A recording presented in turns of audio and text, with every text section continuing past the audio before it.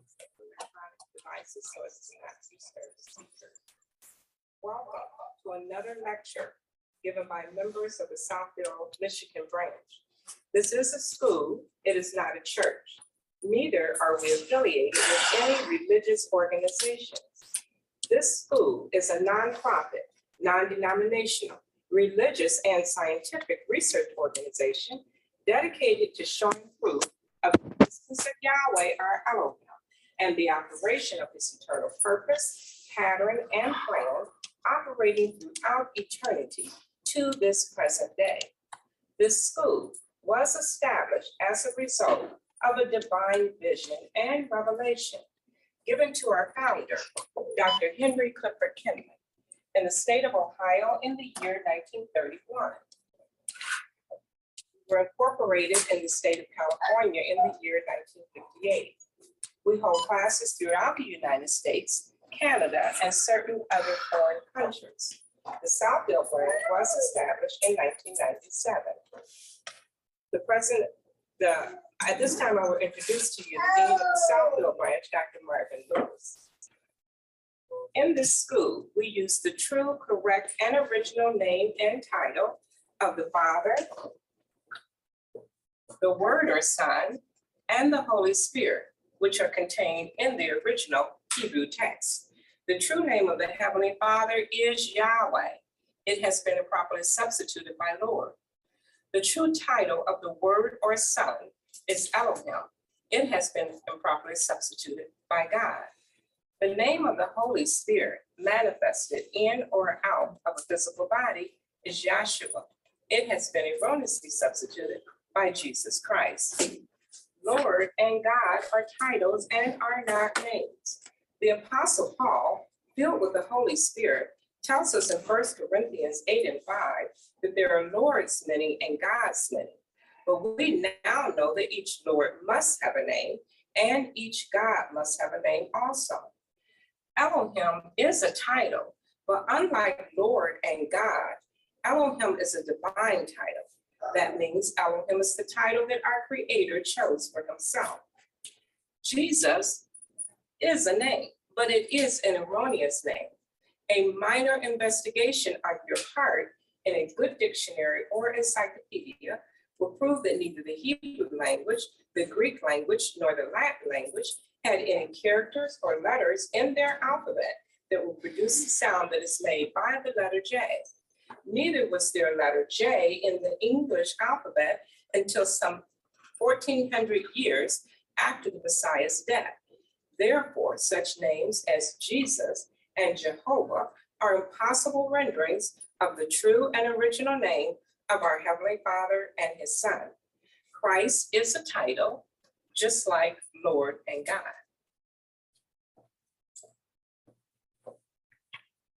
Yahweh is pure spirit, and in this state, he is incomprehensible and inscrutable.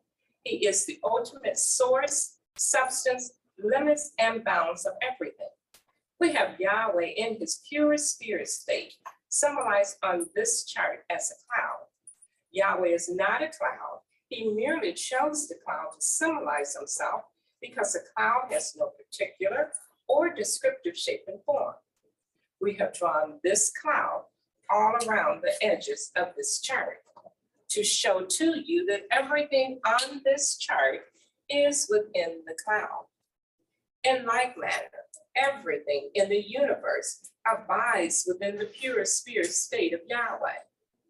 Yahweh, knowing that man could not perceive of him in this pure spirit state, took on shape and took on form right within himself as Elohim.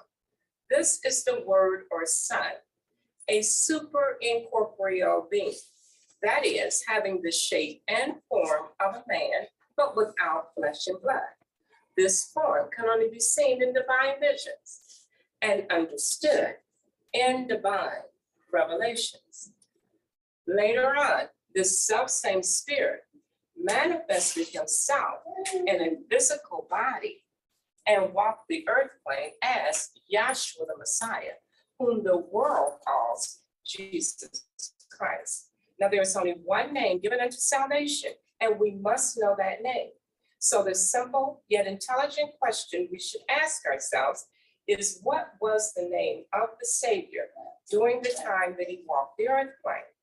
A further understanding of this name and title may be had by reading the preface of the Holy Name Bible. Also in the school, we teach by a divine pattern of the universe.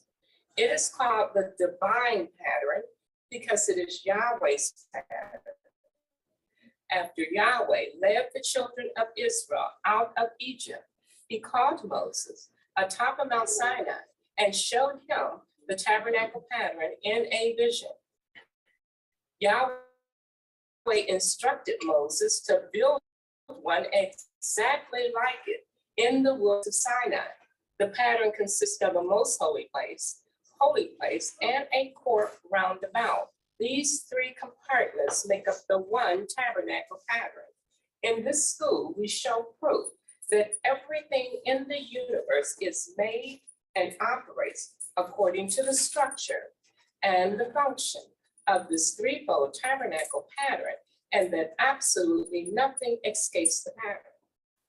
Our primary constitutional aims and objectives of the Institute and of this school are as follows. First is to help you to find and to know Yahweh as he really is and actually exists. Second, to form a nucleus of universal brotherhood of humanity in Yahshua the Messiah, without distinction of race, nationality, creed, caste, sex, or color. Third, to investigate the unexplained spirit law, or so-called law of nature, and powers latent in man. Fourth, to encourage and promote the study of the scriptures, comparative religion, psychology, philosophy, and modern, practical, and occult science. Fifth, to extirpate current superstitions, skepticisms, and ignorance. Sixth, to learn, know, and understand the operation of Yahweh's eternal purpose through the age, dispensation, and ages. Seventh, to discern and to avoid being deceived by Lucifer, the serpent, the devil, the dragon, Satan, and his demons, operating the mystery of iniquity on earth through the ages, through the dispensations of time, excuse me. Eighth is to earnestly contend for the common salvation and faith, which was once delivered unto the sons or children of Yahweh.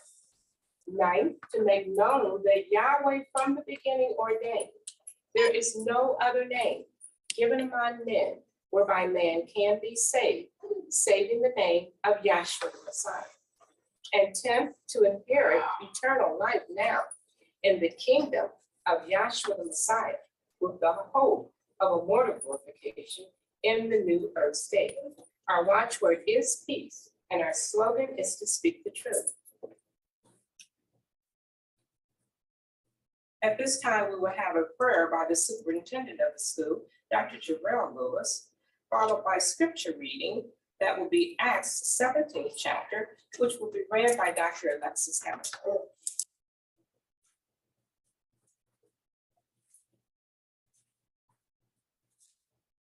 Our hearts and minds for prayer. I'd like to give praise to our Heavenly Father Yahweh for him allowing us to come here once again to learn about him as he truly is and actually exists. We pray that he allows us to focus on him, focus on the gospel, with all the things going on in this world. We just ask that he allows us to see things for what they are. We ask for all these things in the name of our brother and Savior, Yahshua Messiah. Hallelujah. Amen.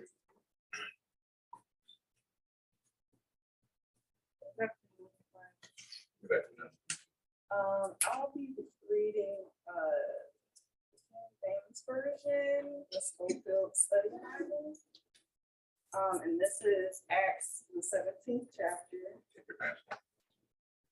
Now, when they had passed through and Apollonia, they came to Thessalonica, where there was a synagogue of the Jews. And Paul, as his custom was, went into them and for 3 Sabbaths, reasoned with them from the scriptures, explaining and demonstrating that Yahshua had to suffer and rise again from the dead, saying, "This is Joshua, who I preach to you is the Messiah." And some of them were persuaded, and a great multitude of the devout Greeks, and not a few of the leading women joined Paul and Silas. But the Jews who were not persuaded, becoming envious, took some of the evil men from the marketplace, and gathering a mob, set all the city in an uproar and attacked the house of Jason and sought to bring him out to the people. But when they did not find them, they dragged Jason and some of the brethren to the rulers of the city, crying out, "Those who have turned the world upside down have come here too. Jason has harbored them, and these are all acting contrary to the decrees of Caesar, saying there is another king, Joshua." And they troubled the crowd and the rulers of the city when they heard these things. So when they had taken security from Jason and the rest, they let them go. Then the brethren immediately sent Paul and Silas away by night to Berea. When they arrived, they went into the synagogue of the Jews. Those were more fair-minded than those of Thessalonica, in that they received the word with all readiness and searched the scriptures daily to find out whether these things were so. Therefore, many of them believed, and also not a few of the Greeks, prominent women as well as men. But when the Jews from Thessalonica learned that the word of Yahweh was preached by Paul at Berea, they came there also and stirred up the crowds. Then immediately the brethren sent Paul away to go to the sea, but both Silas and Timothy remained there. So those who conducted Paul brought him to Athens, and receiving a command for Silas and Timothy to come to him with all speed, they departed. Now, while Paul waited for them at Athens, his spirit was provoked within him, where he saw that the city was given over to idols. Therefore, he reasoned in the synagogue with the Jews and with the Gentile worshipers, and in the marketplace daily for those who happened to be there. Then certain Syrian and Stoic philosophers encountered him. And some said, "What does this babbler want to say?" Others said, "He seems to be a proclaimer of foreign gods, because he preached to them Joshua and the resurrection." And they took him and brought him to the Pharisees, saying, May we know what this new doctrine is of what you speak. For you are bringing some strange things to our ears. Therefore, we want to know what these things mean. For all Athenians and the foreigners who were spent their time in nothing else but either to tell or to hear something new. Then Paul stood in the midst of the Pharisees and said, "Men of Athens, I perceive that in all things you are very religious. For as I was passing through and considering the objects of your worship, I even found an altar with this inscription, to the unknown El. Therefore, the one whom you worship without knowing, him I proclaim to you. Yahweh, who made the world and everything in it, since he is Yahweh of heaven and earth, does not dwell in temples made with hands, nor is he worshipped with men's hands, as though he needed anything, since he gives to all life, breath, and all things. And he has made from one blood every nation of men to dwell on all the face of the earth, and has determined their pre-appointed times and the boundaries of their dwellings, so that they should seek Yahweh in the hope that they might grope for him and find him, though he is not far from each one of us. For in him we live and move and have our being, as also some of our own poets have said, for we are also his offspring. Therefore, since we are the offspring of Yahweh, we ought not to think that the divine nature is like gold or silver or stone, something shaped by art and man's devising. Truly, these times of ignorance Yahweh overlooked, but now commands all men everywhere to repent, because he has appointed a day on which he will judge the world in righteousness by the man whom he has ordained. He has given assurance of this to all by raising him from the dead. And when they heard of the resurrection of the dead, some mocked, while others said, we will hear you again on this matter. So Paul departed from among them. However, some men joined him and believed, among them Dionysius, the Areopagite, a woman named Damaris, and others with them. That was Acts the 17th chapter.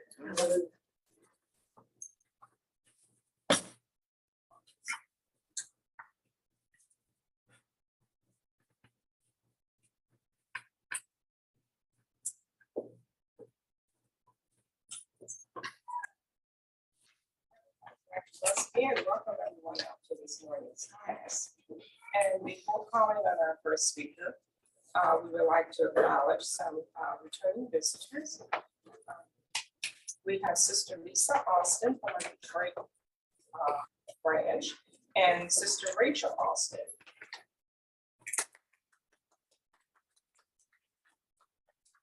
So we have returning visitors, Mr. Otis Credit and Ms. Josephine Johnson. We welcome you. We sincerely hope you will enjoy the lecture. And we want to just add that when the speakers are called to the floor, you can keep your mask on if you choose to. We ask that you speak up, or you can take your mask off. We ask that you stay closer to the chart and then the front row here. That we have. And I am slated for the first speaker. And I just want to, I don't have a whole lot to say. I welcome everyone out to this morning's class. It's a lot, that we may have to go through to get to these classes now. It seems like it's a little more challenging, to say the least, to do that. But we're grateful that Yahweh is having us have the opportunity to have in person. And we try to have the in person every other Sunday. But whatever Yahweh dictates, we will do. I am just so grateful to be here this morning and to have anything to say about this great teaching. I feel like I won't be long, but I will, go with where Yahweh leads me to go. If you can pick up for me in the scripture reading, in Acts 17th chapter. And you can start at the verse where it talks about that the Paul is saying that he saw nothing but worshipers. So that's Acts 17:22. Then Paul stood in the midst of Mars Hill and said, Ye men of Athens, I perceive that in all things ye are too superstitious. Now, in some Bibles, stop right there. In some Bibles, and we do use different Bibles down here, primarily try to use the King James Version or the Holy Name Version. They're more readily understood and known in the world, I'll put it that way, the way some things are phrased in them. But there's some Bibles will say, you're too superstitious, and others will say you're too religious. Go ahead and read. For as I passed by and beheld your devotions, I found an altar with this inscription, to the unknown God. Now, to the unknown God, and there was this invisible God to them, this Yahweh Elohim, which the Hebrews worship. This was an unknown God, and they wanted to they had all these different idols and worshipings and names and beliefs, but they wanted to play it safe and say, well, we're going to have this inscription to the unknown God to make sure that they cover all bases. Go ahead and read. Whom therefore ye ignorantly worship. Now, Paul, I'm going to be interrupting you. Now, Paul says, therefore you ignorantly worship him. And this is what we all had. We can all basically say that. Now he says, whom therefore you ignorantly worship. What does he say? Him declare I unto you. Now I'm going to declare the one that you ignorantly worship. See, that's the one I'm declaring to you. this unknown God, if you would, because in our affiliation, we knew the Creator as Lord God and Jesus Christ. That's what we knew him as. And that's not a name. Lord and God are not names. They're titles. And it may seem as if maybe it's a small thing, but it's a very large thing to come to that realization in one's mind. That is not a name, they are title. We've known them Lord and God and Jesus Christ and Buddha and Adonai and Jehovah and you name it, tons of names. But no one knows or knew or wanted to use this name Yahweh. Now Paul is talking about, see all your idols of worship, all your methods of, giving homage to, but none of them are the correct ones. To the unknown one, the one that you say is invisible, that is completely unknown, that's the one I'm going to declare to you. And that's what we're doing today. We're declaring the name of Yahweh. That's right. Today, in this time, in 2021, in this age, in this period of time, that everything is happening for a reason. It's in control, people. It's in control by Yahweh. That's who we're declaring unto you today, this day. The name of your Savior is Yahweh. It has always been his name. It always will be his name. You breathe this name, Yahweh. We do it all the time. Some people may think it gets old, but try stop doing it. Then you're no longer. I'm talking about the breath of life. That's Yahweh. Well, I don't want to call him that. I want to keep Lord and God. But you breathe this name. Right. You don't want to call on him?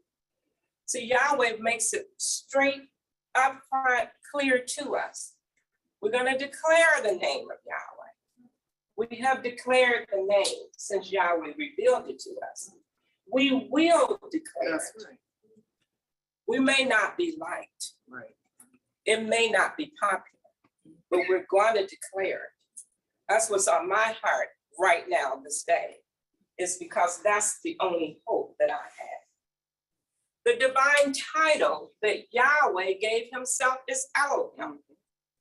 That's why it's divine. He gave that title to himself. Not only that, it goes according to the scriptures.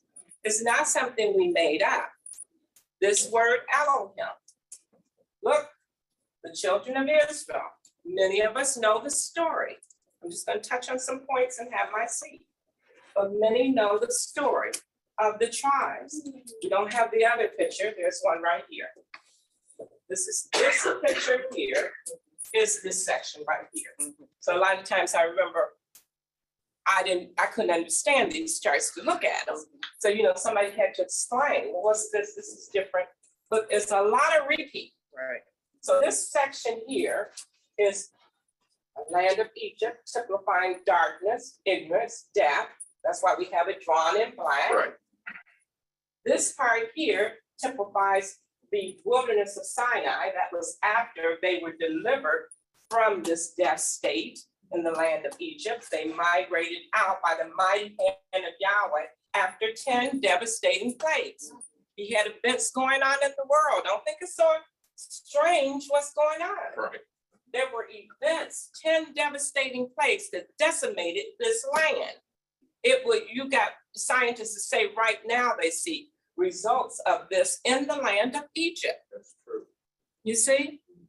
So then this part represented one part. This part, this is the migration out, Egypt, the land of wilderness. This section was what was promised the Israelites back in Abraham's, the promise that was given. I will bless the land as the sand of the seashore. I will bless your nation. He promised them Canaan's land. Right. Canaan's land is a type of heaven. So Yahweh's using allegories, metaphors, similes to bring out his point and his story. So we have this part, this part, this part. So this is on this chart called the Moses chart.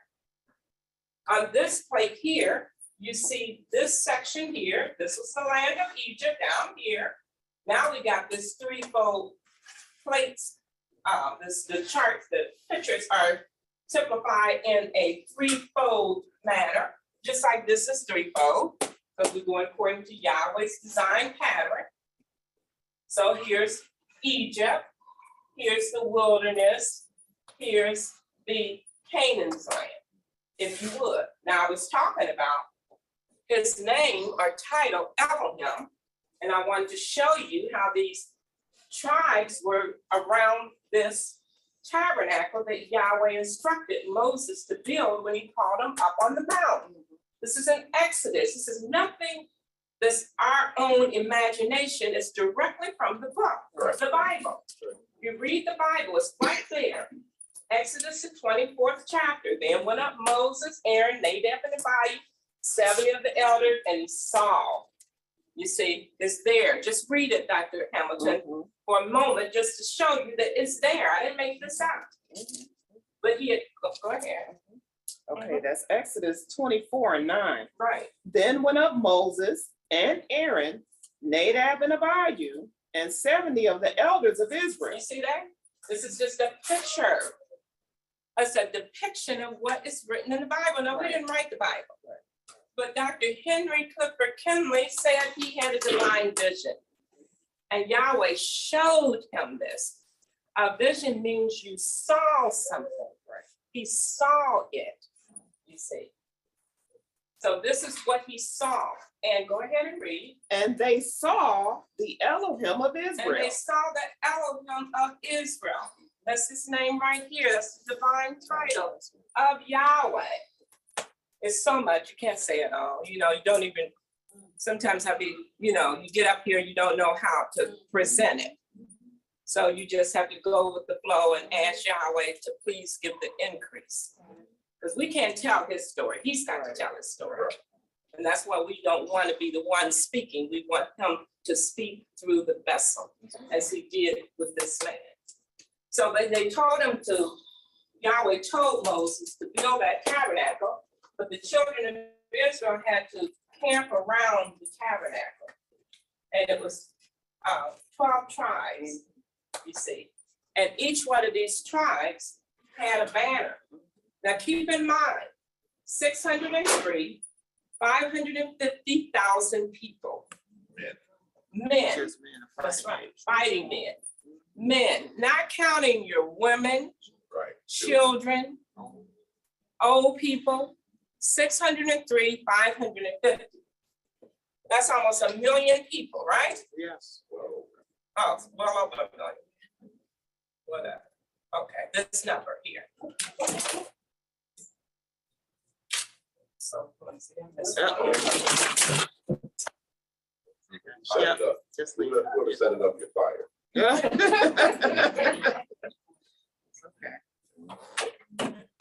Thank you. Sorry. Okay.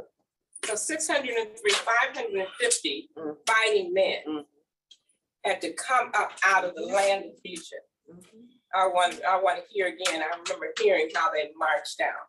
I think it was so pretty. They marched out in order. Yeah. You can't even fathom that many people being organized by one man. Follow me, y'all. Right. I can't even imagine. But Yahweh, it's like he called those animals into the ark. Think about it. Just let your mind think about these incidents that happened. They're phenomenal. Out of all the animals coming in without stampeding, right? Or any of that. So they have an order coming in, coming out, you see. And he called them out. When he called them out into the wilderness, they had certain tribes, certain groups. Here's the Southfield group, here's the Lansing group. Trying to bring it home. And all of those groups had banners. There was a banner, try to write on this again. There was a banner of an eagle. A banner is like a flag or a signal. March with me. Right. Holding up a flag, that's what it is. There was one of an eagle. There was one of a lion. There was one of an ox Right. or oxen. There was one of a man, a figure of a man, four banners. That spells the name, the title Elohim. All I want to show you is we're not making this up. Right. We can't make up the breath of life. Comes from the Tetragrammaton. We don't have all of our charts that full size. Yahweh's telling us to do that too. It's work. Yes. It's challenging, but we got to do a little bit more now to get what we kind of like was used to, had our own building, all the charts. We didn't have to bring in nothing, just laid it out convenient. We did it for years, since 1997, many schools. You know, that's what we had. But Yahweh's causing a change.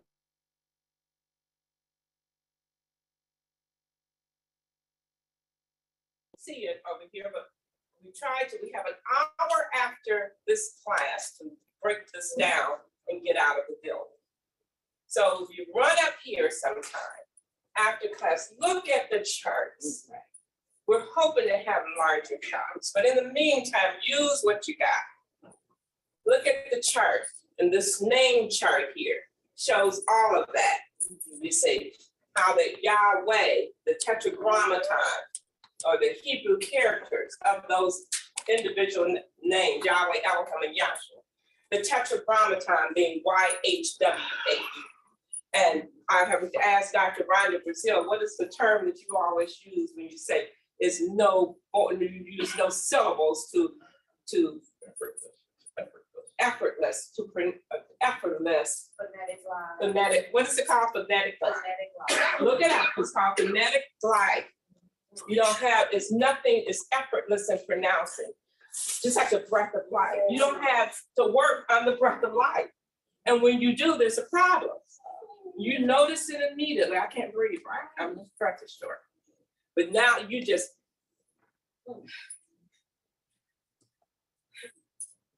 I don't believe that. I don't like him. He's breathing like you are. Your color isn't right. You see how foolish it is? I can't say it was foolishness. So that's all designed to keep us distracted. Right. Color, prejudice, all of that. Republican, Democrat, all of it is designed just to keep us on another tangent. But all this motion is going out here in the world. This is what Yahweh's been showing me. Nobody knows Yahweh. Right. Nobody gives him no credit. Running after this one, that, and the other. But no, meet crowds. I watch the ball games, just crowds. You would never come together to learn of your creator. Like all those people squeezed together to see a ball game. Think about it. You think Yahweh's pleased with it? This is all over the world. But that's just my spiel. I'm not angry. I am grateful that Yahweh pulled me out. But anyhow, back to the name.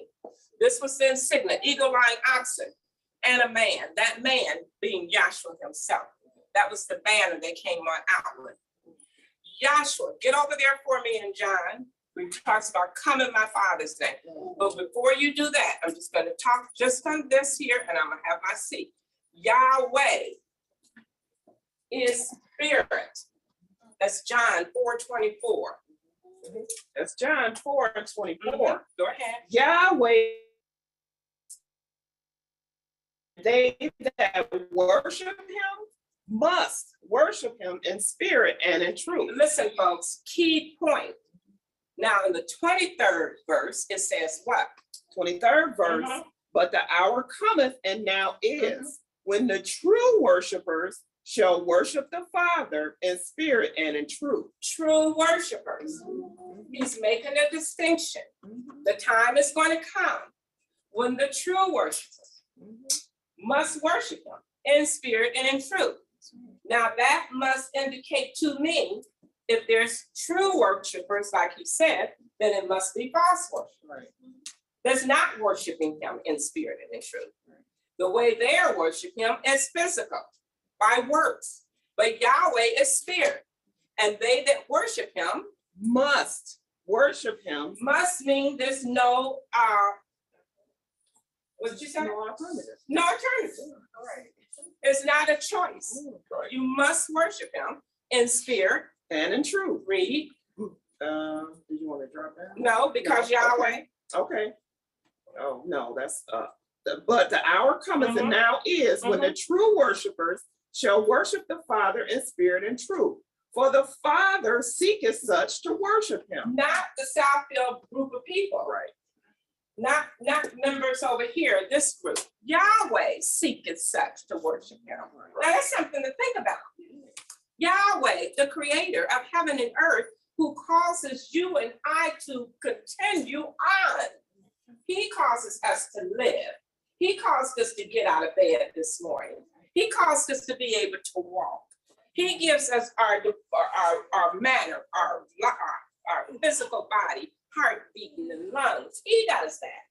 Now he wants you to worship him a certain way. That's spirit and truth. Go ahead and read.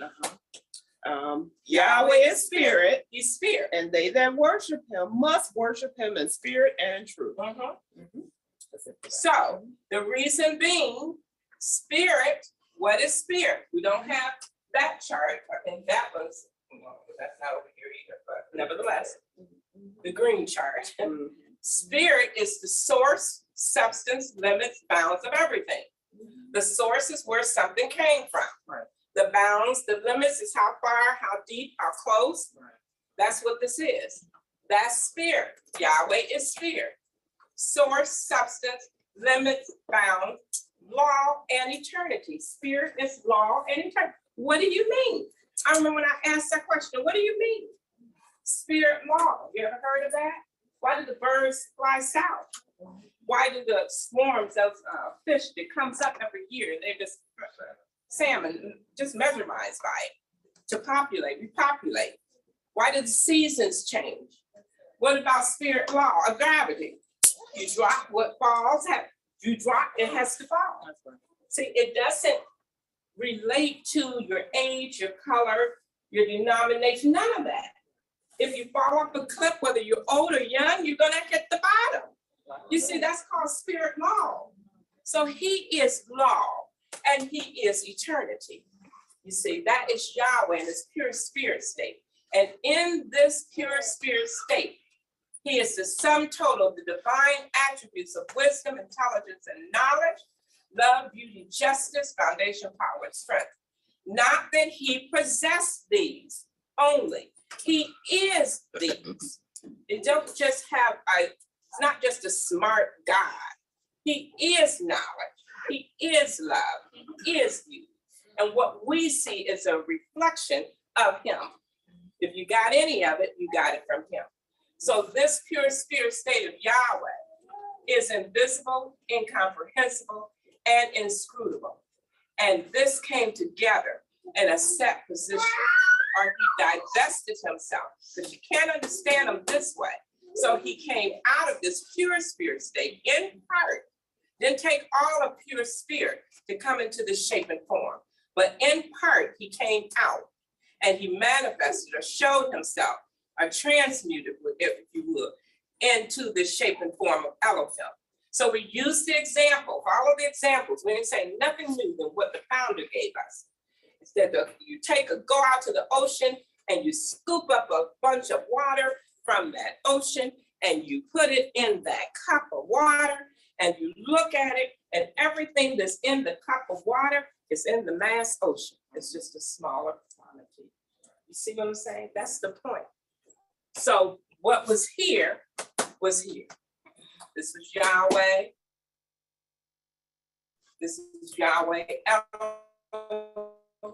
in shape and form. State that's clean in divine visions and understood in divine revelations.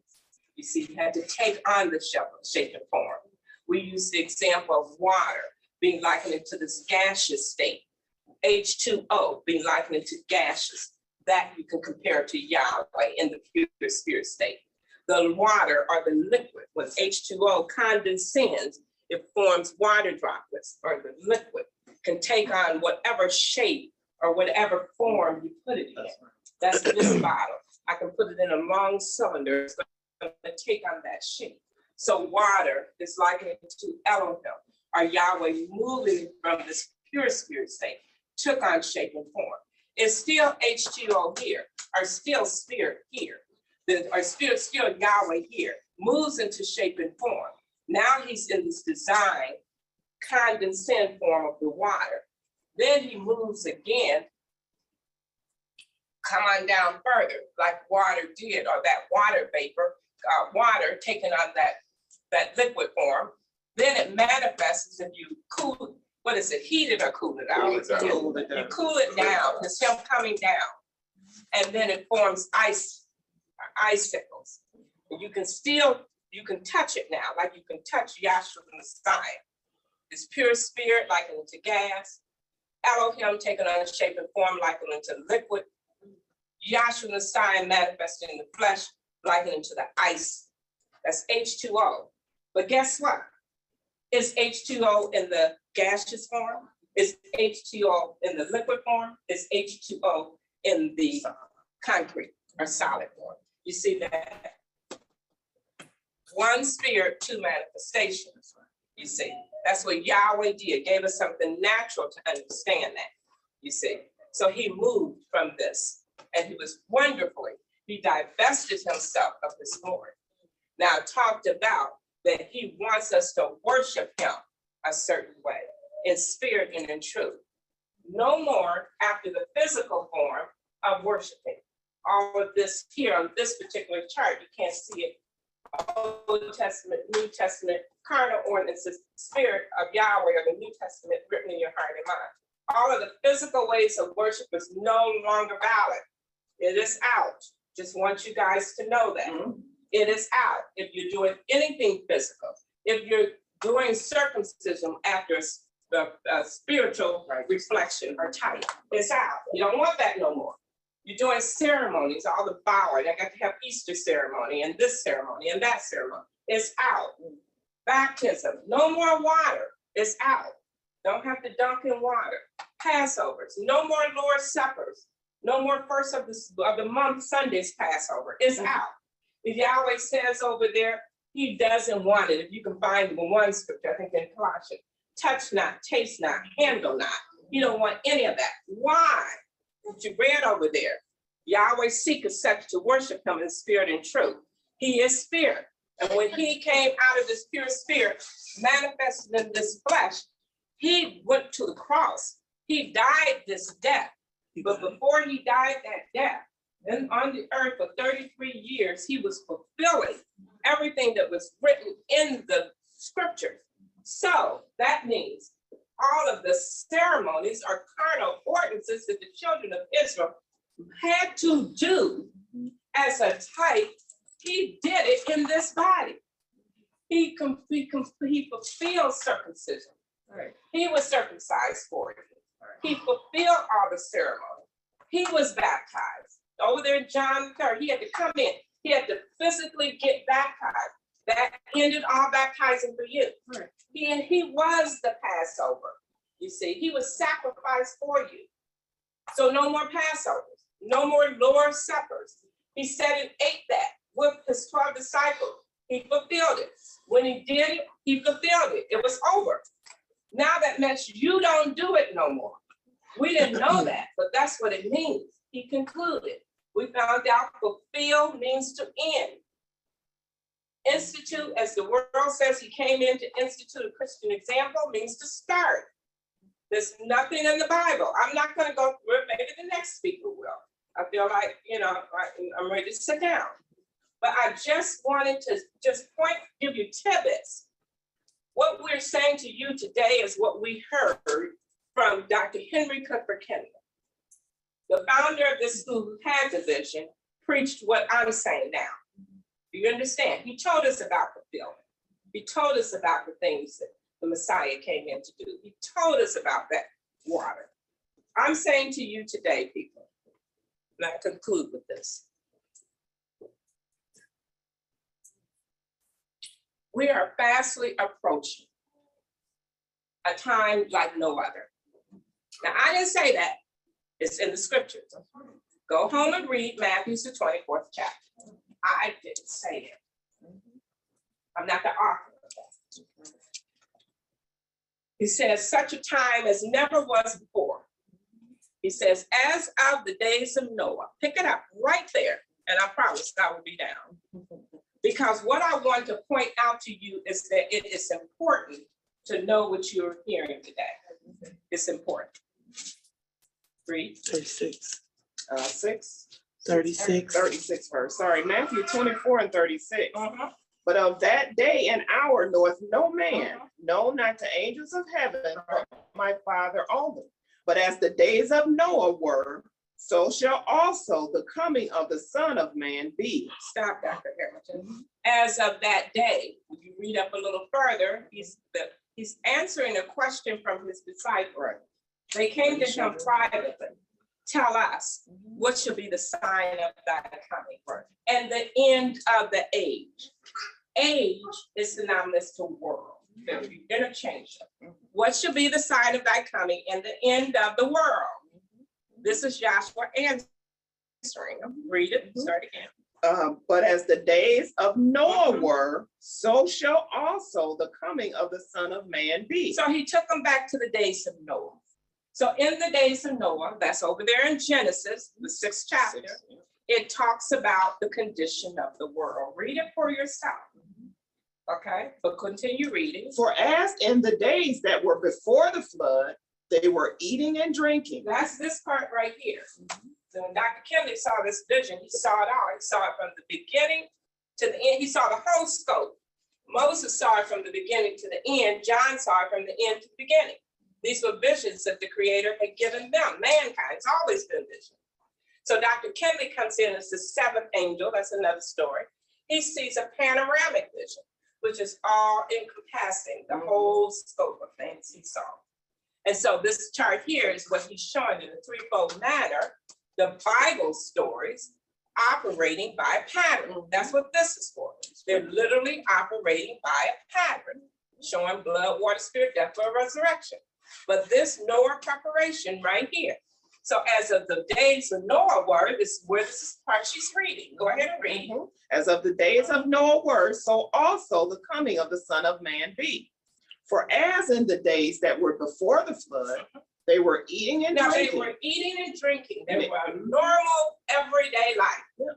Eating and drinking and dancing. Marrying and giving They in were marriage. marrying and they were divorcing. See, it's the same things going on. Having issues, political, just everything going on. It was a world. It was a world. And Yahweh gave Noah a vision and said it's going to rain. But Noah, what? Rain? He had never seen rain come from the sky. That's in Genesis. It says it was a mist that came up from the ground. It never rained from the sky before this time. So that's what we didn't know. But Yahweh has a plan operating. So he said, so he gave Noah that vision. And he showed that the flood was going to be on the earth for 40 days and 40 nights. Be prepared. Build an ark and get in the ark. He said that's the only way you're going to be saved, in the ark. You see, he saw Noah's sons before they were born, told him how many was going to be in the ark, told him how the animals was going to be in the ark. And the ark is going to raise above those flood waters and sit on Mount Ararat. And the only ones in the entire world would be saved. There's 8 souls that was in the ark. Some of Yahweh don't know you're coming and going. Don't know who he ordained to sit down at this class now and hear this. He does know. He's always known. And this is the ark, not this building. This is the ark of knowledge and safety, knowing Yahshua Messiah. Continue reading. That's okay. Marrying and giving in marriage until the day that Noah entered into the ark and knew not until the flood came and took them all away. So shall also the coming of the Son of Man be. So when you go back there in Noah and Genesis, it says that it was evil. That's the part that's so significant. If you got it quickly, It was evil continually, or only evil continually. That was the state of Noah's days. See, what we're saying is nothing new. What we're seeing is nothing new. You see what I'm saying? 6 and 5. That's 6 and Genesis 6 and 5. And Yahweh saw that the wickedness of man was great in the earth, and that every imagination of the thoughts of his heart was only evil continually. Okay, let's read that again, because it don't sound like nothing I've ever seen. I don't know about you guys, but read it again. And Yahweh saw Yahweh saw. that the He's wickedness, looking at the earth plane. Read. that the wickedness of man was great Was in the great. earth, In the earth.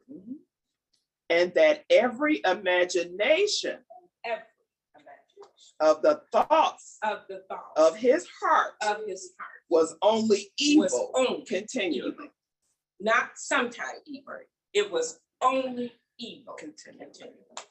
Look at the latest events in this. That's right. That ain't evil to you. It's not evil. Think about it, people. It's evil. To me, that's not ending on a sad note. It's because there was salvation back here, which was the ark. You see, now Yahshua Messiah in you is your ark. Savior. In Matthew, it says, when you therefore shall see, in the same chapter, the abomination of desolation, spoken of by Daniel the prophet, stand in the holy place. Guess what, people? Here is the holy place. Here's the tabernacle I was telling you about. And in the holy place is some light.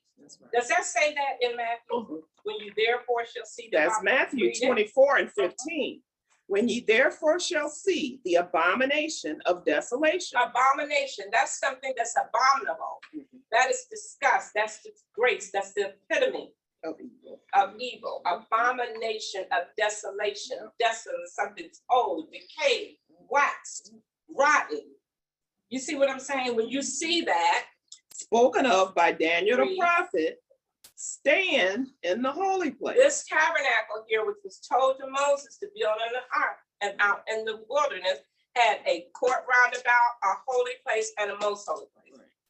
The holy place, he says, stand in the holy place. What does that mean? Does that mean you run to the church? Let's go over there to Rome and to the cathedral over there, St. Philip, Silicon or whatever, and run to the church? No. The holy place is what he's identified through by this tabernacle pattern. And in the holy place, each one of these vessels were significant. There were 3 vessels in the court roundabout, 3 vessels in the holy place, 3 and 1 vessel in the most holy place. But in this holy place where he's saying, when you see the abomination of desolation, stand there. Don't take a seat there. Don't lay down there. Stand, because you're ready now. You're ready. You're at attention. You see what I'm saying? These words are significant. Stand in the holy place. And in the holy place, there is a 7-branch candlestick. You see, this candlestick was for light continuously. It never was darkness. When it was 9 o'clock in the morning, they extinguished this. The priest put the lights out on this candlestick, and at 3 p.m. he lit it again. So it was never darkness out here. Just like, did you know that the children of Israel for 40 years in the wilderness out here wandering around after they came out of Egypt? Did you know they never had any light, any darkness? Yeah. There was that sun up there that stayed with them. It never went down. It was a pillar of fire by night and the sun by day, a cloud. So it was never darkness in that whole stretch of land where they were. That's typified Yahweh. Once you know Yahweh or delivered from Yahweh, you don't have no darkness. You're in the light. So he had a 7-branch candlestick here. There was also a table of showbread. The priest had to eat from that showbread. There was food in the holy place. You see, and there was an altar of incense. Well, guess what? Don't just stop there. It's not just vessels. Guess what? The Messiah who came in at the end of the 4,000 years, died the death of a house cast dark, but when he came in, he said, I am the light of the world. Okay, look, here's the light. I'm the light of the world. No, you have to have illumination by me. That's what he said. He says, I'm the bread. This is in John. These both of the light and John, the light and bread. That's in John. I'm not sure of the verses, but you search your scriptures. He said, I'm the bread. What man talks about I'm the bread? Right. You know, so you eat of me, you eat of his spirit, you never die, you never hunger. He says, no man, the intercessor, there was an altar incense. He said, no man come to the Father but by me. So you can't get to Yahweh but through Yahshua the Messiah. So he's the intercessor. He intercedes for us. He interceded on our behalf. He put himself in front of us. He was the one that saved us from destruction.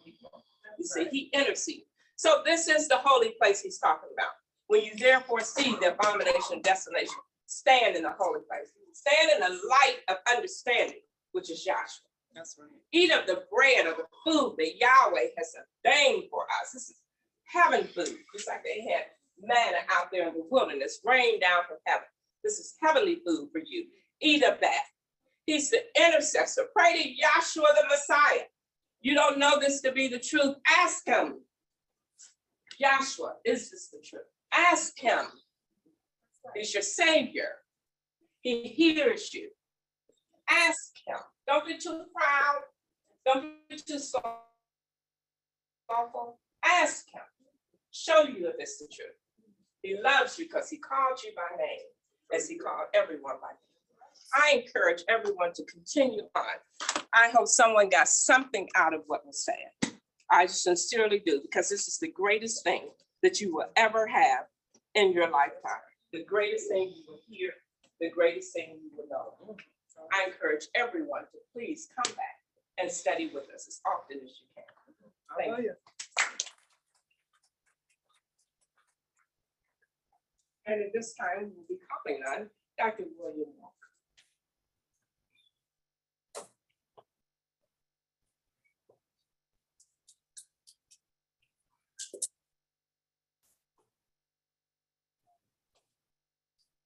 I really enjoyed that. I don't know about you. Yes, sir. I think Yahshua that I enjoyed. I heard, but I heard and what I saw it was Yahshua. You see, she was just a vessel. Okay. Now, I want to point this out. I apologize for acknowledging that things still aren't right in Egypt. And I know that for a fact. But from a historical standpoint, I've watched it.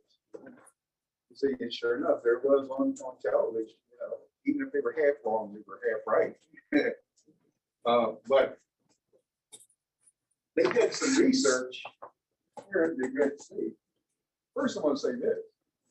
It's a fact that even today, now Egypt was the strongest nation in the world back at the time of when Yahweh brought the children of Israel out of Egypt. You see. They were the strongest nation in the world. Pharaoh was a very, very, very powerful man. You see.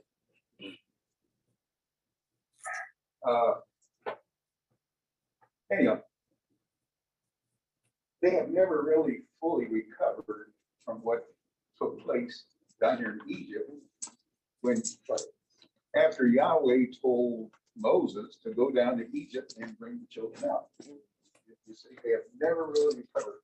You see, Egypt is one of the poorest countries in the world today. That's a fact. You don't think that's true? You go wherever you go to find out. But let me tell you, that's true. You understand? You sleep on a bed. Over there, a lot of people sleep on the ground. I didn't say the floor, I said the ground. That's how poor this nation is. But they have found all kinds of artifacts here in the Red Sea, supposedly where the children of Israel crossed over out of Egypt. You see. They found wheels off of chariots. They found spearheads. They found shields, you understand? There's all types of artifacts that are, to this very day are in the wilderness, or excuse me, that are in the Red Sea. You see. As you know, if you read, you'll see that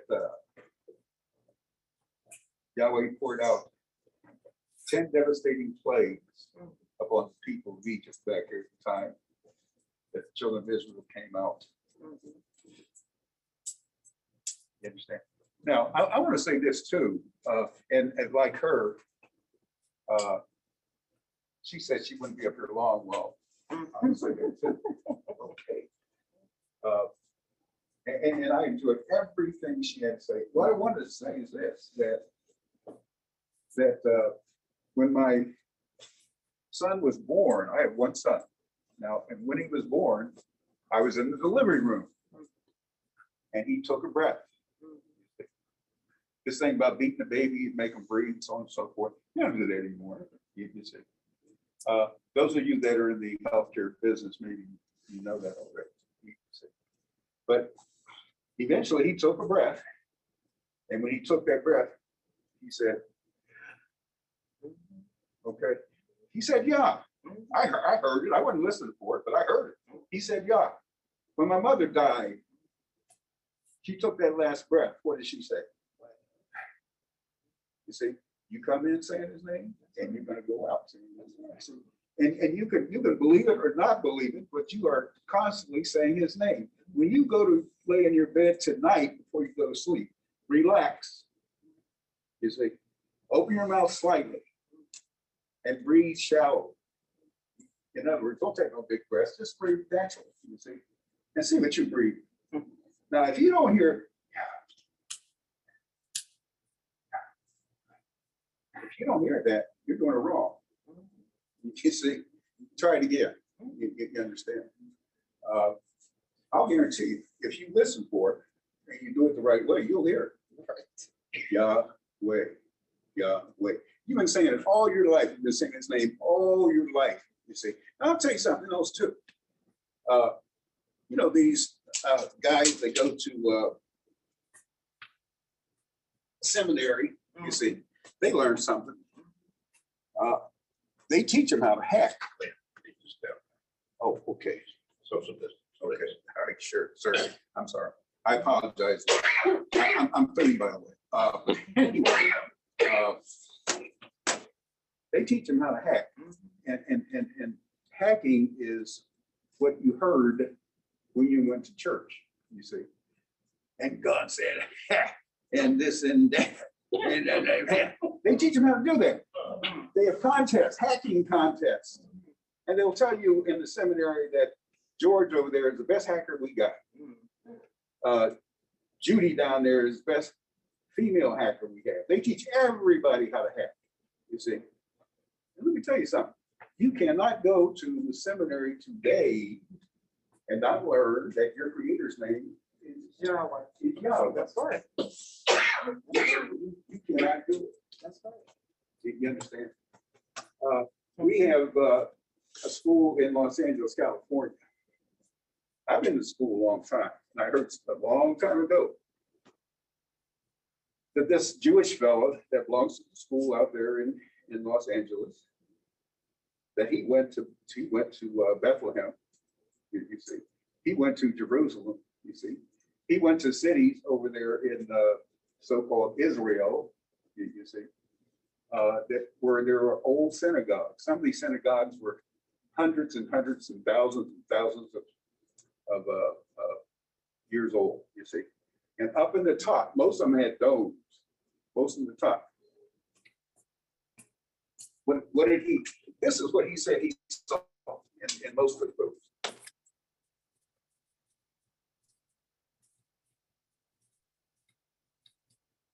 He saw the tetragrammaton, YHWH, you see. Now, Yah is masculine, you see, and wasn't Adam masculine, you see. Way is feminine, you see, wasn't Eve feminine, you see. So if you put Yahweh and Yah, you get, if you put Yah and way together, you get Yahweh, you understand, you see. And his whole point was this, that this name of Yahweh is nothing new. Now, in history, they have used that word over and over, the tetragrammaton, over and over and over again, you see. And as I said, in many of the domes in the synagogues over there, they had the YHWH, you see. This is what they had, you see. They didn't have God up there or Jesus Christ, you see. That's not what they had. You say, why? It was even hundreds of years later that the heathens in Europe started using some of those names. God, German paganism.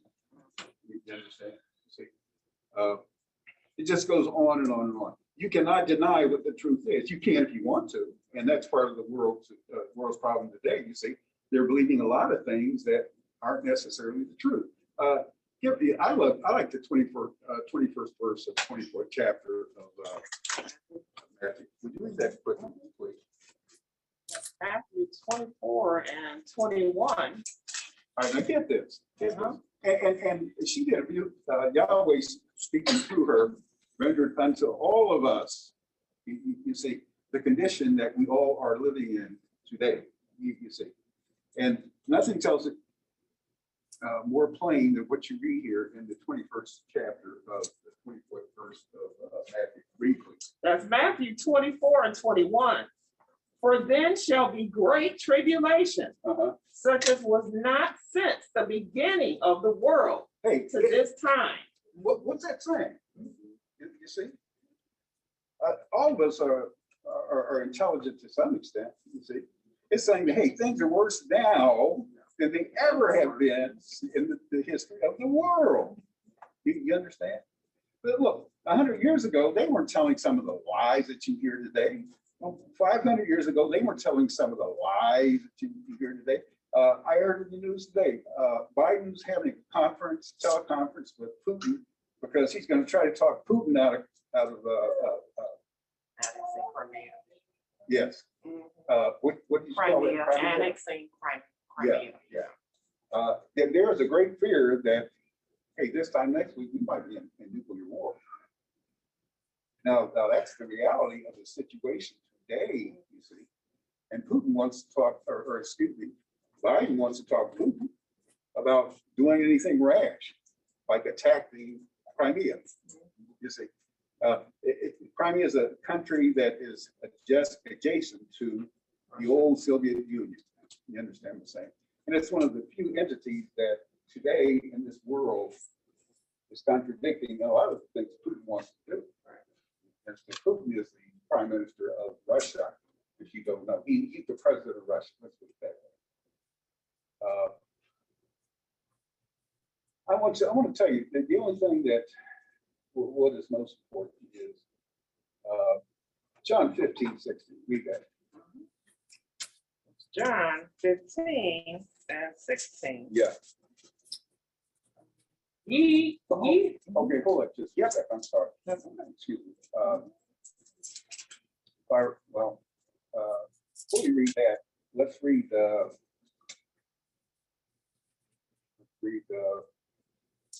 well, go ahead and read that. John 15 and 16. You have not chosen me. You have not chosen me. Oh, you mean I don't get any credit for getting up and putting on my new suit and coming to church today? You see?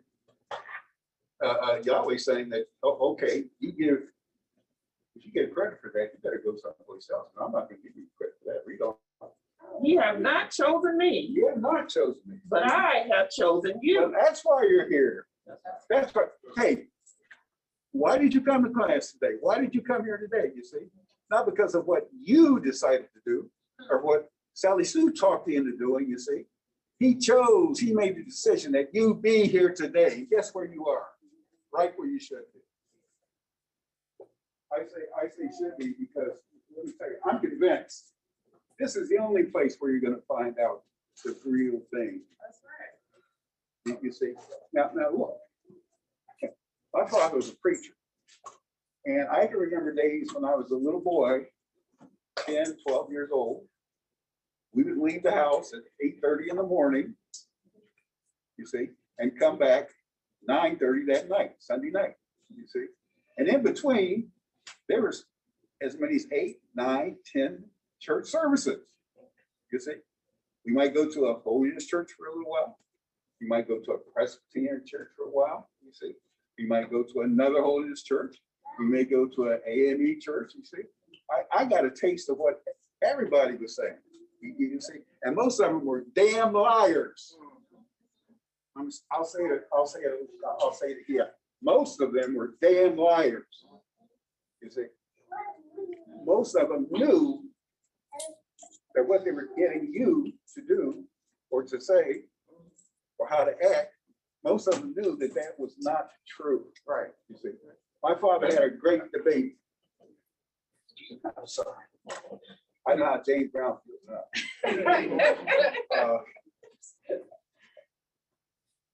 I can remember there was a great debate between my father, who had a PhD in sacred theology. So what? Did he know anything about Joshua fulfilling the law? Do you know anything about what the promise that Yahweh gave to Abraham? He said, through your seed, I will bless you, you see, and I will multiply your seed or your people like the sands of the sea and like the stars that are in heaven. You see, did he know anything about that? You see, no, they don't teach that in seminary. You understand? And look, okay, so he's going to multiply by seed. You know what Dr. King said about that? He said this. He said that I don't know how many stars there are, but how many there are, there's 1/3 less than what there used to be. You see? Hey, look, if 1/3 of the angelic host was kicked out of heaven, which if you look up, that's what they teach. You see what I'm saying? He says in so many words that that's true, and there's 1/3 less stars than what there are now. Now, here's the telling part about it. Here's what they say. When I say they, Yahweh really spoke to you the other night. You got into the thing about astrology. Yeah. That's a deep well. Let me tell you. And look, if you look into it, you'll see that the next 2 ages we're going into are spiritual ages. Actually, all of them will be spiritual ages. You see what I'm saying? There has to come an end to this creation before the next one come in. You see, and flesh and blood won't be there. You see, your Cadillac Escalade, whatever, won't be there. You understand? You see, but here's what they say. If you take our universe, and I've looked into this. I think I know what I'm talking about. And if you find out any different, then please let me know, okay? But let's say that this circle represents the entire universe. Hello. Let's understand what the universe is. Okay. There's the Earth. We live on a planet called Earth. You see, we live in a solar system, and our planet fits into the solar system. You see? Right. And that solar system abides in a galaxy, you see. Now, most galaxies have 250 billion with the B stars, you see. And then there are billions, get this, there are billions of galaxies, not millions, billions. So what they did was they wanted, so these boys 18 years ago wanted to know how many stars were out there. See what I'm saying? They figured that they had to come up with a number to make it the whole thing relevant. You know, there's this many stars or there's that many stars, you see. Less than so. You see. So what they did was, of course, we went out one night and we looked up, saw all those stars. So now how are we gonna count these stars? You see, well, here's how they did it. If this circle represents the galaxy, they took a small slice. See, and over a period of years, they counted how many stars there were in this small slice. You see, and let's say maybe they counted there were they found that there were 100,000 stars in that slice. They multiplied that by how many small slices there are in the circle. And then they came up with a number of stars and multiplied it by how many slices there were, you see. And if there were 10 slices, I'm just using numbers, there were 10 slices.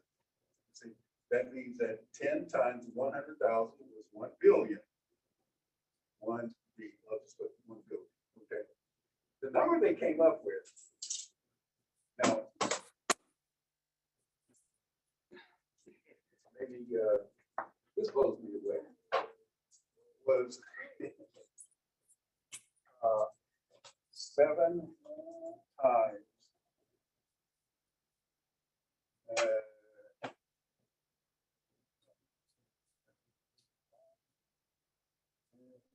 12, 18,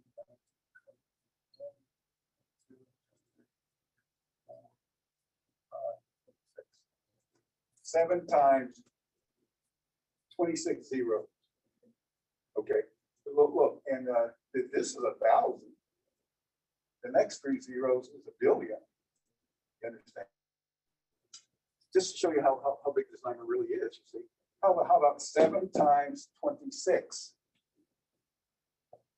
26 and 0. You see. That's how many stars there are. Now, they'll tell you this, that represents a number larger than all the sands of the sea, whether it's the Atlantic Ocean, the Pacific Ocean, or wherever, you see. All the sands, grains of sand on the beaches, you see. All the grains of sand in the world. There are more stars than there are grains of sand in the world. Now, that blows my mind. I don't know what it does to yours, you see. But that really blows me away, you see. There was a program on last night about the Sahara Desert, you see. And the very sound or noise of grains of sand as they're blown about, they sing. You see. There's a noise that they make, you see. That's just how huge the desert itself is and how many grains of sand that there are out there. Okay, and where did this teaching come from? I'll say this and I'm down. Where did this teaching come from?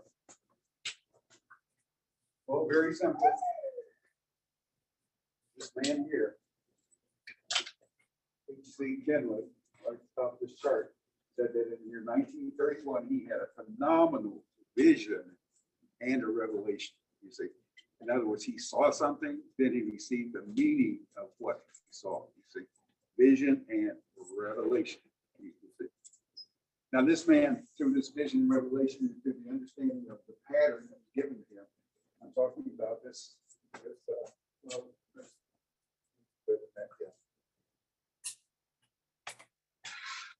Moses, Aaron, Nadab, and Abihu, 70 years of Israel, they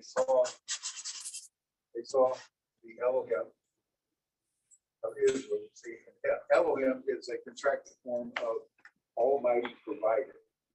You see, so it is Elohim that gives you your strength. It's Elohim that gave you the answers to your prayers. You see, he goes, Yahshua, the Messiah, goes to the Father and petitions him what you pray for. You see, don't waste your time. You see, ask Yahshua to petition the Father that he give you this and he give you that. You see, and then beyond that point, it's between you and Yahweh. But this man, H.C. Kenley, he told when World War I would start, would end. He told that President Kennedy would be nominated as elected and assassinated. You see, 2 years before it happened. 2 years before it happened. There are a plethora of things, and you know what? He taught some people how to do this. You see. And the way he did it was because of a recurring pattern of the tabernacle. See, outer court, holy place, most holy place. One tabernacle. Understanding the measurements and the items that are in the tabernacle. You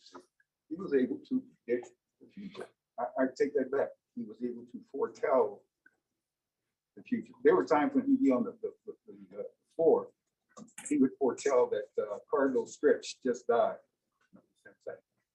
And then people run out of class right after class was over, you see, and turn on the radios and hear, oh, we just got notice that Cardinal Stretch just died. That's how accurate. And look, the thing is, it didn't come out till later, but they found out that when he said Cardinal Stretch just died, guess what? Cardinal Stretch is still living. You see, remember when they had to get out of class and go out to their cars, and at that moment, they said that they just got a bulletin in the Cardinal Stretch. In other words, he could tell when people, prominent people in the Catholic organization, and prominent people from a political standpoint, we're going to pass away. You see what I'm saying? He foretold about the Korean War, when the world thought that, gee, we just got through World War II, we can't have another war, slamming none, you see. Well, he said, hey, in 40 days, we will be at war with the communists in North Korea, you see. And that came fast, you see. So what I'm saying is, he didn't predict it. He told what was going to happen. You see what I'm saying? He didn't predict anything, you see. No, everybody said that they had a vision. You understand? He said, only he was different, you see. If you, here's old Zion, you may remember Catherine Kuhlman. You may remember Oral Roberts. You may remember Rex Hungar. You see. And now you have Joel Osteen. You have P.D. Jakes. You have other prominent big church people. You understand? They all said that they had a vision and a revelation. But Dr. Kendall was the only one. He was the only one that said, yes, I had a vision and revelation. Make me prove it. That's right. Make me prove it to your satisfaction. See, my satisfaction may be 1, 2, 3. Yours might be 4, 5, 6, 7, 8, 9, 10. That's right. You know what I'm saying? So it took an everybody, you see. That's right. Make me prove to you that I had this phenomenal vision and revelation, you see.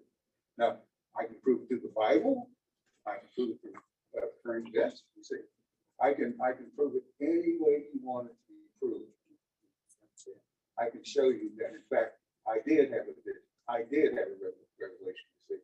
And the answers that I come up with, you see, will come forth from what's in that Bible, you see. And the lady elegantly said that we didn't write the Bible. Through Dr. Kentley, the way he taught us, you see, we know for a fact that it's a factual piece of documentation. We know that for a fact. Right? So again, I just implore everybody to come back and study this. You will be happy you did. You will be happy you did. And let me tell you what, if you leave today and you never come back, you see, you'll never forget this day. You'll never forget this day. You see? And the closer we get to the end, the more you will think about this day. And I'm not going to say what you'll say if that happens. I know what you'll say. You see?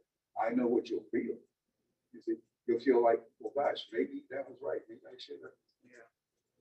Stuck with it. See what I'm saying? I'll tell you what, how do you think I felt when I first heard this doctrine? Yeah. Oh, gosh. My sister came to this school off and on with me. Just being kind. You see, because I tell her, come on, go to class. You know, we were beyond going to church. You know, my parents didn't make us go to church after we got older. You see, because they heard the same BS that we heard. You see, and they figured that, hey, if they heard what I heard, you see, they're wasting their time. You see, and my sister would go. So the day my mother had a heart attack, I found out I had a heart problem. Okay, and my sister came to the hospital late that night. She said to me, "What do you want me to do? What can I do?" I said, get everybody together, and there's 6 of us, 6 kids, get everybody together, and go to class tomorrow. And that's what they did. And you know what she said? She said when she walked in, now she's seen these charts. We have primarily 5 charts. Some schools have more. But if you go to 95% of our schools, you find this chart, this chart, this chart, and this chart. This is relatively new. That's what and both of them are just a different way of depicting what all the others say. You know what I'm saying? These are the basic charts, you see. And it's, as someone pointed out earlier, they are, it's not that we are art lovers. This is all about depicting what is written in the Bible, you see. But my sister said this, she said, I always looked at these charts and I couldn't make heads or tail of it. You know, there was nothing but spaghetti. But she said that day when she walked in, you see, something went off in her head and she had a deep understanding of what these charts were about. And she died believing in these charts. And knowing and understanding what they are and what they represent and what we should know about them. You see what I'm saying? And because she did understand, she knew she shouldn't get baptized again. There's nothing in the Bible. And I challenge anybody that's here to find me anything in that book that tells you a Gentile, and you're all Gentiles. You're either Gentile or you're a Hebrew. You see? Now, are there any Hebrews here? Okay, Gentile, I'm sorry. Everybody else is a Gentile. There's nothing in that book says that you have to give tithes. Nothing. If it's there, you show it to them. There's nothing that the book tells you you have to be baptized. You see, nothing. Read Jeremiah 31:31. Jeremiah. See, the first five books of the Bible are the law. You see, the next 34 books are the prophecy or the prophets. You see, correlating what they understood, what Yahweh showed them that's in the law. You see, okay. Jeremiah 31:31. Okay. Behold, the days come, saith Yahweh, Uh-huh. that I will make a new covenant with the house of Israel. Look, okay, now the new covenant, that connotes that there was an old covenant. You see, and look, there was never any law in the old covenant that said a Gentile had to be baptized. Nothing in there about that. You see, read on. That I will make a new covenant with the house of Israel and with the house of Judah. That the house of Israel, they're Jewish. You see, and the house of Judah, they're Jewish. You see, Israel was split at this point in time. There's a northern kingdom, there's a southern kingdom. You see, now Jeremiah is saying, and Yahweh told him to write this. See, what you see, what I show you in the vision, Jeremiah, you write that, you see. Read on. Not according to the covenant that I made with their fathers in the day that I took them by the hand to bring them out of the land of Egypt. Okay, that's the old law. That is a reference, that is all an old law, you see. That was given to them after they came out of Egypt, see, and went into the wilderness of Sinai. You see? There they received the old law. And that old law is then replaced with what? The new law. You see, read on. Which my covenant they break, although I was a husband unto them. Look, they didn't do what I told them anyway. It was a waste it was an exercise in futility for them. I knew that they couldn't keep the law. You see, I made the man. You see, I gave the law. I knew they couldn't keep it. Read on. But this shall be the covenant that I will make with the house of Israel. Okay, that covenant was just like the old covenant, you see. But now that law is a spiritual law, you see. You don't read that law off of tables of stone, or out of a book, you see, off a tablet, you see. I'm going to put my law in their inward part, you see. The true baptism now is going to be spiritual baptism. The true cutting away of the flesh is now going to be a spiritual thing as opposed to a physical thing. Well, what do they call them? They cut across the flesh. Help me out. Gotta go circumcision. Circumcision. I'm lucky to remember my name anymore. Gotta go. All right, thank you very much. And if Yahweh places anything in your heart, then, as I said, you'll greatly benefit. Thank you.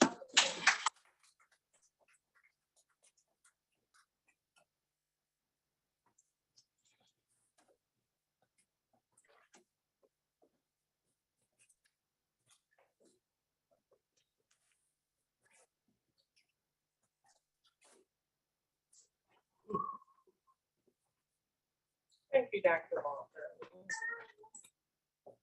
And before calling on our next speaker, we would like to acknowledge a returning visitor. We welcome again DeAndre Scott. We welcome you. We hope you will enjoy it. And for our next speaker, we'll be calling on the Dean, Dr. Marvin Williams. Good afternoon, everyone. Good afternoon. And I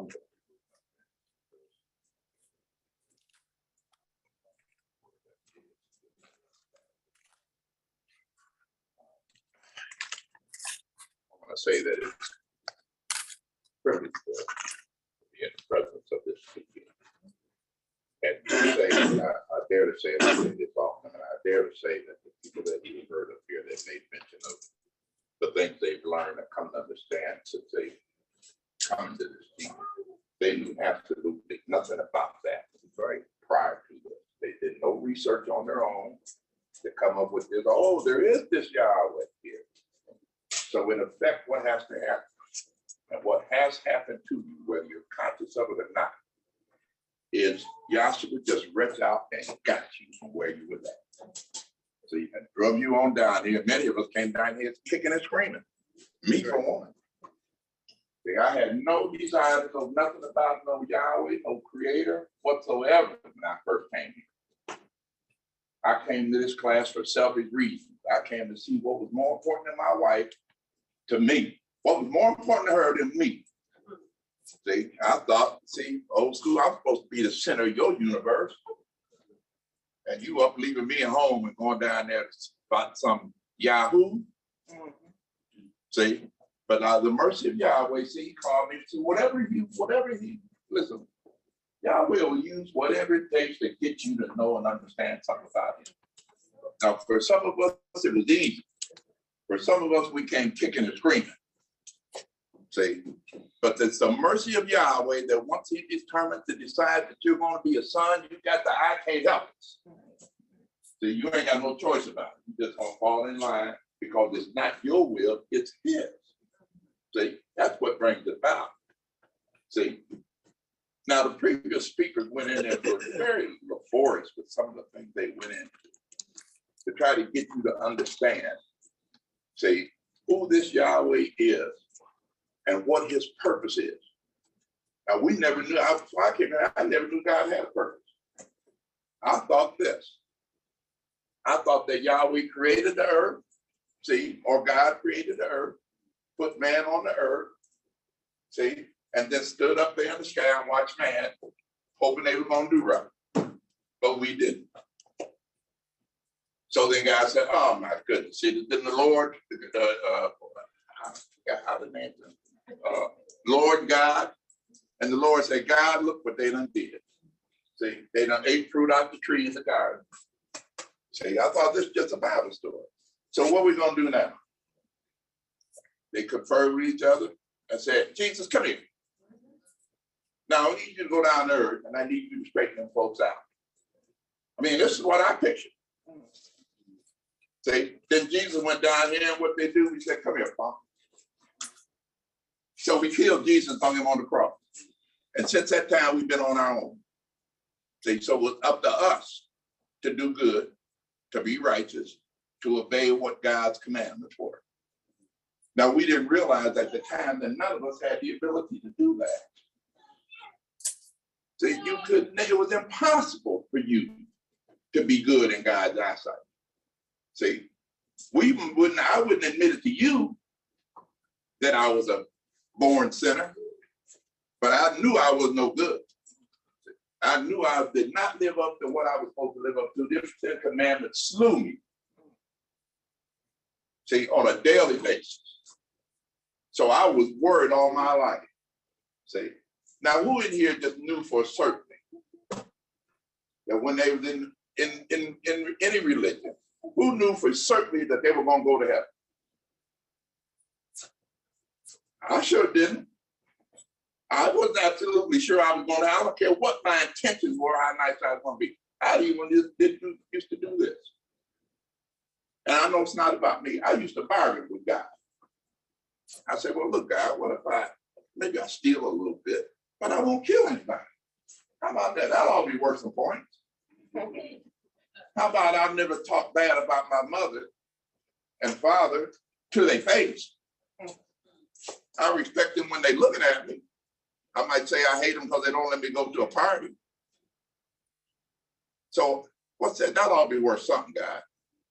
Because I knew I couldn't live up to that 10 commandment law.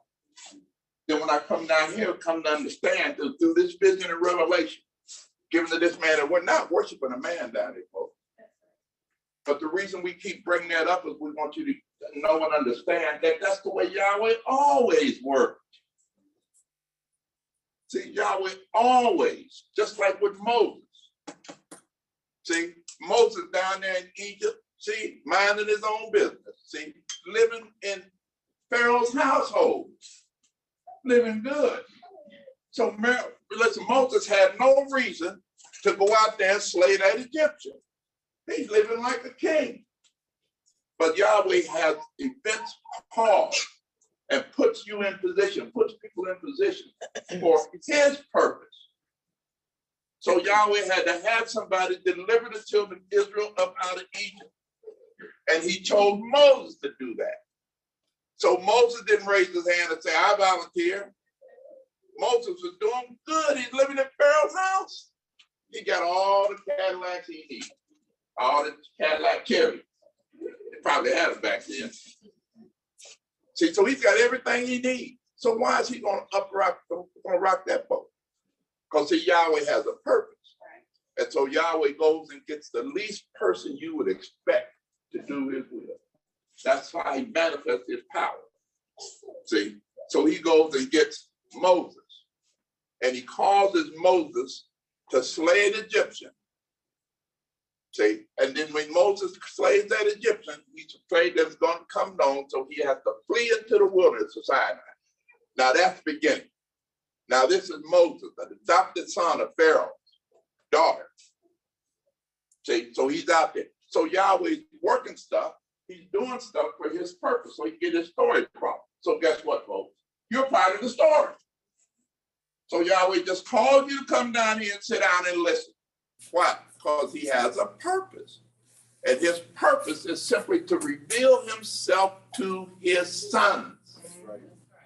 Now we cannot listen. Yahweh in this pure spirit state is such a high and lofty state that we do not have the intellect to elevate our thinking and consciousness and understanding to get anything or come to know anything about Yahweh in this pure, immaculate state of pure spirit. We don't have the ability to do that. Your imagination can't go that far. So Yahweh knowing this, Yahweh knowing that he had this power, when Yahweh having this power, the ability to bring forth whatever he desired to have a creation. Yahweh himself desired to have a physical creation. So since Yahweh in this pure spirit state, with no physical counterpart, decided to bring forth a physical creation with shape and form, this Yahweh in pure spirit, without any identifiable shape and form, desired to bring forth a creation that would have shape and form. Then it required Yahweh in this pure spirit state to take on shape and form as Yahweh Elohim. So the creation would have shape and form. See, that's how it works. It's simple when you think about it. See, but then you have to appreciate and understand how powerful Yahweh must be. in order, he willed it. Listen, when Yahweh brought forth this creation, he wasn't sitting there and about, okay, give me a little bit of earth, and let's see, give me a little bit of water, and we'll mix this together. Yahweh just willed it, and thus it was. Right. He said, let there be water. The oceans were there. See, because listen, everything that Yahweh desired to have, he already possessed in this pure state. All the wisdom that Yahweh wanted to impart to mankind about him now, Yahweh don't give mankind wisdom just so we can run around here and say, let me go find out what's in space. Yahweh gives mankind wisdom so he can understand his all-powerful state. See, so Yahweh is wisdom. If you have any wisdom, you got it from Yahweh. He just blessed you with it. See, you weren't born with it. You were purposed to have it. Right from eternity. All the intelligence that you have, that you see manifested in the world. Yahweh does not have intelligence. He is intelligent. Right. See, whatever intellect that you're exposed to, you see it, you come to understand. That come right from this spiritual source, or Yahweh from pure spirit, who manifested it in his creation. And why does he have to manifest it in his creation? To show his power, not to show how great you are, Mr. Marvin. See, not to show you such a great orator. See, that's what we do. We think we're such a great orator. Then we want somebody to pay us for running our mouths. See, so all the beauty that's in the world, Yahweh possessed that. And all these 9 divine attributes, see, Yahweh possessed it. And then all these 9 divine attributes from this pure spirit state took on shape and form as Yahweh Elohim. This is the word or son of Yahweh. See, this is the firstborn, see, of the whole creation. See, Yahweh created himself, took on shape and form to bring forth the creation in shape and form. See, and listen, this Yahweh Elohim later on, see, manifested himself in the flesh as Yahshua the Messiah. These 3, Yahweh in pure spirit, Yahweh in visionary shape and form, seen only in visions and revelation, as to the prophet, Daniel, all the prophets, Moses, Aaron, all the prophets, see, that you read in your book, all of them have the same story to say. They say, thus saith Yahweh. Why? Because Yahweh just came and presented himself to them and caught them right up. See, caught them up into a state of existence that you would not couldn't imagine. See, and just showed them, pulled Moses up here. You see Moses laying down up here? See, he's at a repose state. Why? The founder of the school explained it like this. He said, now when Yahweh called me up, just like he called Moses. See, that's the way it has to be done to you. See, Yahweh will catch you up sitting right on your seat. See, you'll walk in here, drag in here tired, you'll float out. See, and won't be no pain either. You won't be feeling nothing. You'll feel the best you've ever felt. Because you'll know and understand that Yahweh has imparted some of his wisdom to you. Oh, me? Why me? I know the things I've done or haven't done. See, and I know that for this great anthropomorphic being to be concerned about me, to reveal something to me about him, now that's mercy, folks. You thought mercy was donating some clothes to the homeless. No, this is mercy. That Yahweh just came and picked you up from the state you were in. See, destined to go to the lake. See, but Yahweh just came down there and got you from where you was at. See, just came and got you out of the street corner, hustling, selling drugs, whatever you were doing. See, just came and got you out of the church where you were making all that money and you knew it was a lie, it was fake. See, I heard a minister say this one time, say, now let me tell you what Jesus said about this. Now don't look at your Bible because it ain't in your Bible. Well, how you know he said it? You weren't back there. And that's what the people said when they said, amen, brother. Co-signing. The state of existence that we read. Listen, I'm gonna tell you something, folks. I don't care what your intellect was. When you let that go and sit down, you were in the same state of mind. Right. You were in the same state of mind. You was just as ignorant of your creator as the man that made that state. See, but Yahweh has to come and get you. We can't find him. Let me ask you this. Can you find the source of light? You can't find it. Listen, even the scientists say, listen, we know the sun's out there, but there's another light besides the sun. And we don't know where that comes from. We don't know what the source of it is.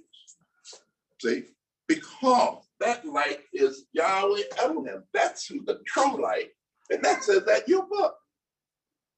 See, that's the true light that lights the world. That's Yahweh Elohim, or Yahweh having taken on shape and form as Yahweh Elohim. Folks, it's his show. We just along for the ride. And you listen, I'm thankful that Yahshua picked me up on his way. See, why he's manifesting his creation. Because he has a place for someone that understands and realizes and appreciates who he is and what he's accomplished. And that's all you have to do. See, I thought you had to not cuss to be saved. I thought you had to tithe to be saved. I thought you had to go have Lord's Supper in order to be saved. I thought a whole bunch of stuff. As a matter of fact, I thought so much, you had to do so much stuff to be saved that I probably wasn't going to make it because I don't have time to do all that stuff. See, I got a life to live. See, but Yahweh does not, see, Yahweh has not placed anything on you that you're unable to do. And you know why? Because he's already done it all. He just wants you to understand and realize that and come to grips with it and admit it and put him where he should be. Give him the honor and glory. That's what he desires. He don't desire you to do nothing fantastic. See, you don't have to do nothing way outside of your normal self. Just be appreciative of Yahweh. See, and you call it on him every day, you just don't know about it. We just never realize. Now, what I want to do is previous speakers went over the basics, but I know a lot of times it seems to be laborious and it's hard to understand. But it's the simplicity of the gospel that catches you. It's the simplicity of you understanding. When you understand the simplicity of this gospel, you understand how much Yahweh loved the world, that he would break himself down to the point that even, listen, my granddaughter. No, you have that scripture or something? No. No, okay. What scripture you want? Oh, okay. Oh, okay.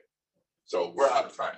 But anyhow, what you have to come back for, folks, we need to come back because there's a pattern in operation here that allows you to come and know and understand your creator as he really is and actually exists. No joke. See, no taking anybody's word for it, not necessarily do that. See, now, the previous speaker we talked about this Yahweh Elohim, Yahweh in pure spirit, Yahweh Elohim taking on shape and form, and Yahshua the Messiah, which is Yahweh manifested in the flesh. See, now that's a threefold nature of Yahweh. Now, do you know and understand that everything in this creation is threefold? And it's threefold like that to witness to him, not to witness to how smart I am that I figured that out. Because I didn't have a clue about it. I didn't understand that, listen, even you yourself as an individual are threefold in nature. See, you're a head cavity, a chest cavity, and a abdominal cavity. And there's just one you. See, and guess what? Here's how you know that Yahweh truly did or truly does exist in pure spirit, truly does manifest in visions and revelations of Yahweh Elohim. then manifested in the flesh and walked the earth, known as Yahshua Messiah, who the world called Jesus Christ. Because how do you know these three are one? It's because your three are one. Your head cavity, your chest cavity, your abdominal cavity. Now, which one can you do without? Can't do without either one of them. There's no more you if you do. Is that right? Because listen, you're a witness to Yahweh himself. If he created you in his image. Ain't that what the book says? So if you're created in his image and his likeness, then you have to reflect him.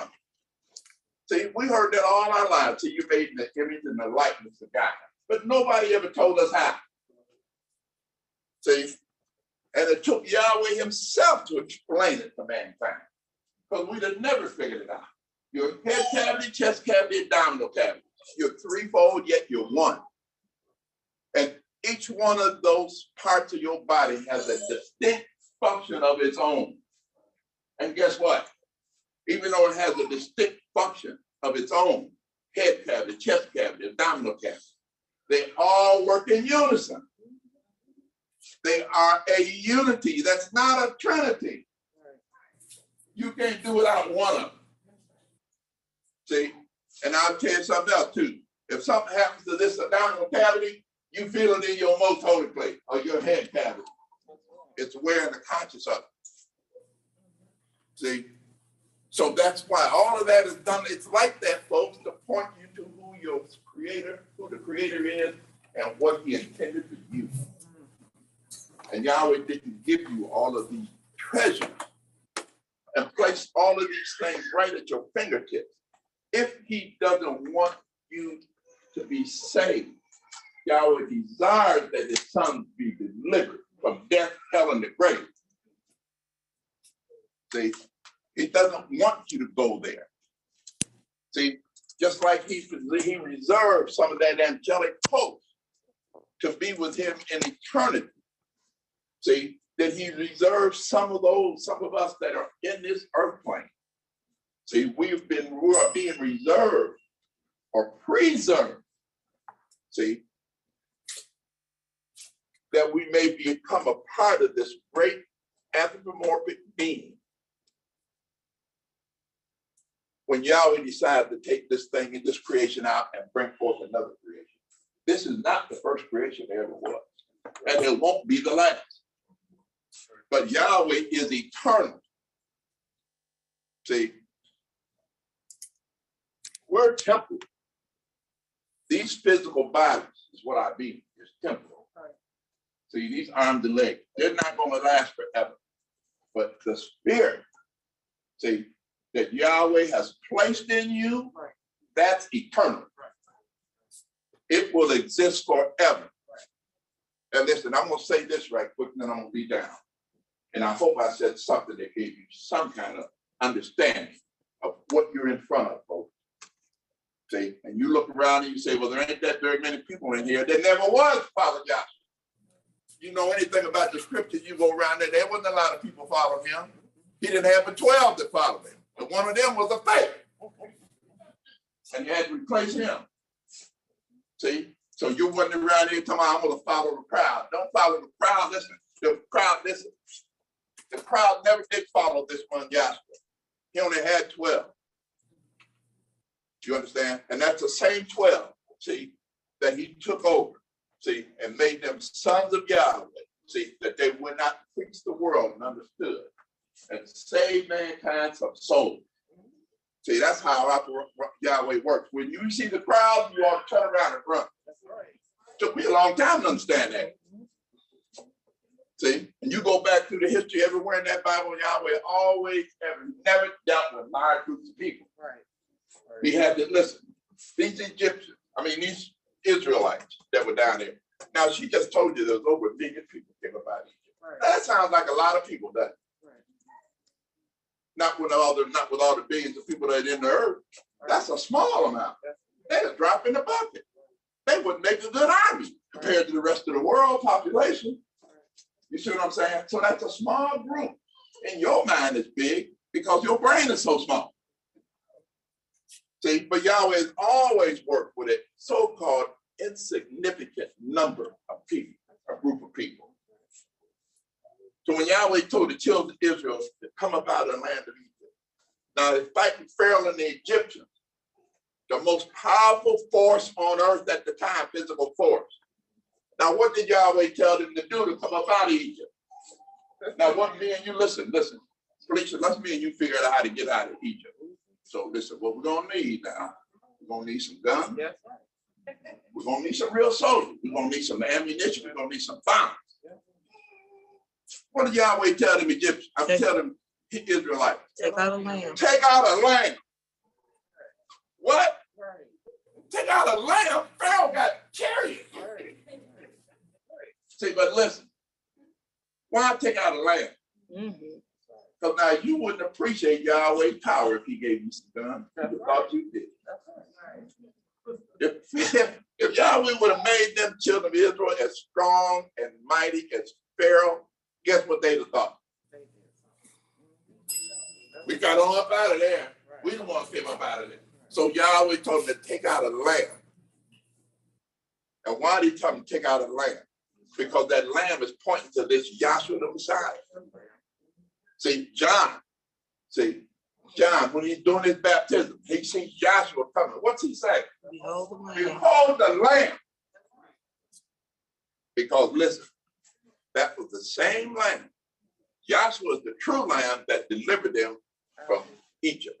Yeah, without See, spot. and he was down in Egypt. And listen, this is why mankind done messed it up. See, there was one down there in Egypt. See, and his name, the world says his name was Joshua. But here's the secret, folks. You got to come back for the story. His true name was Yahshua. That Yahshua was down. Thank you very much.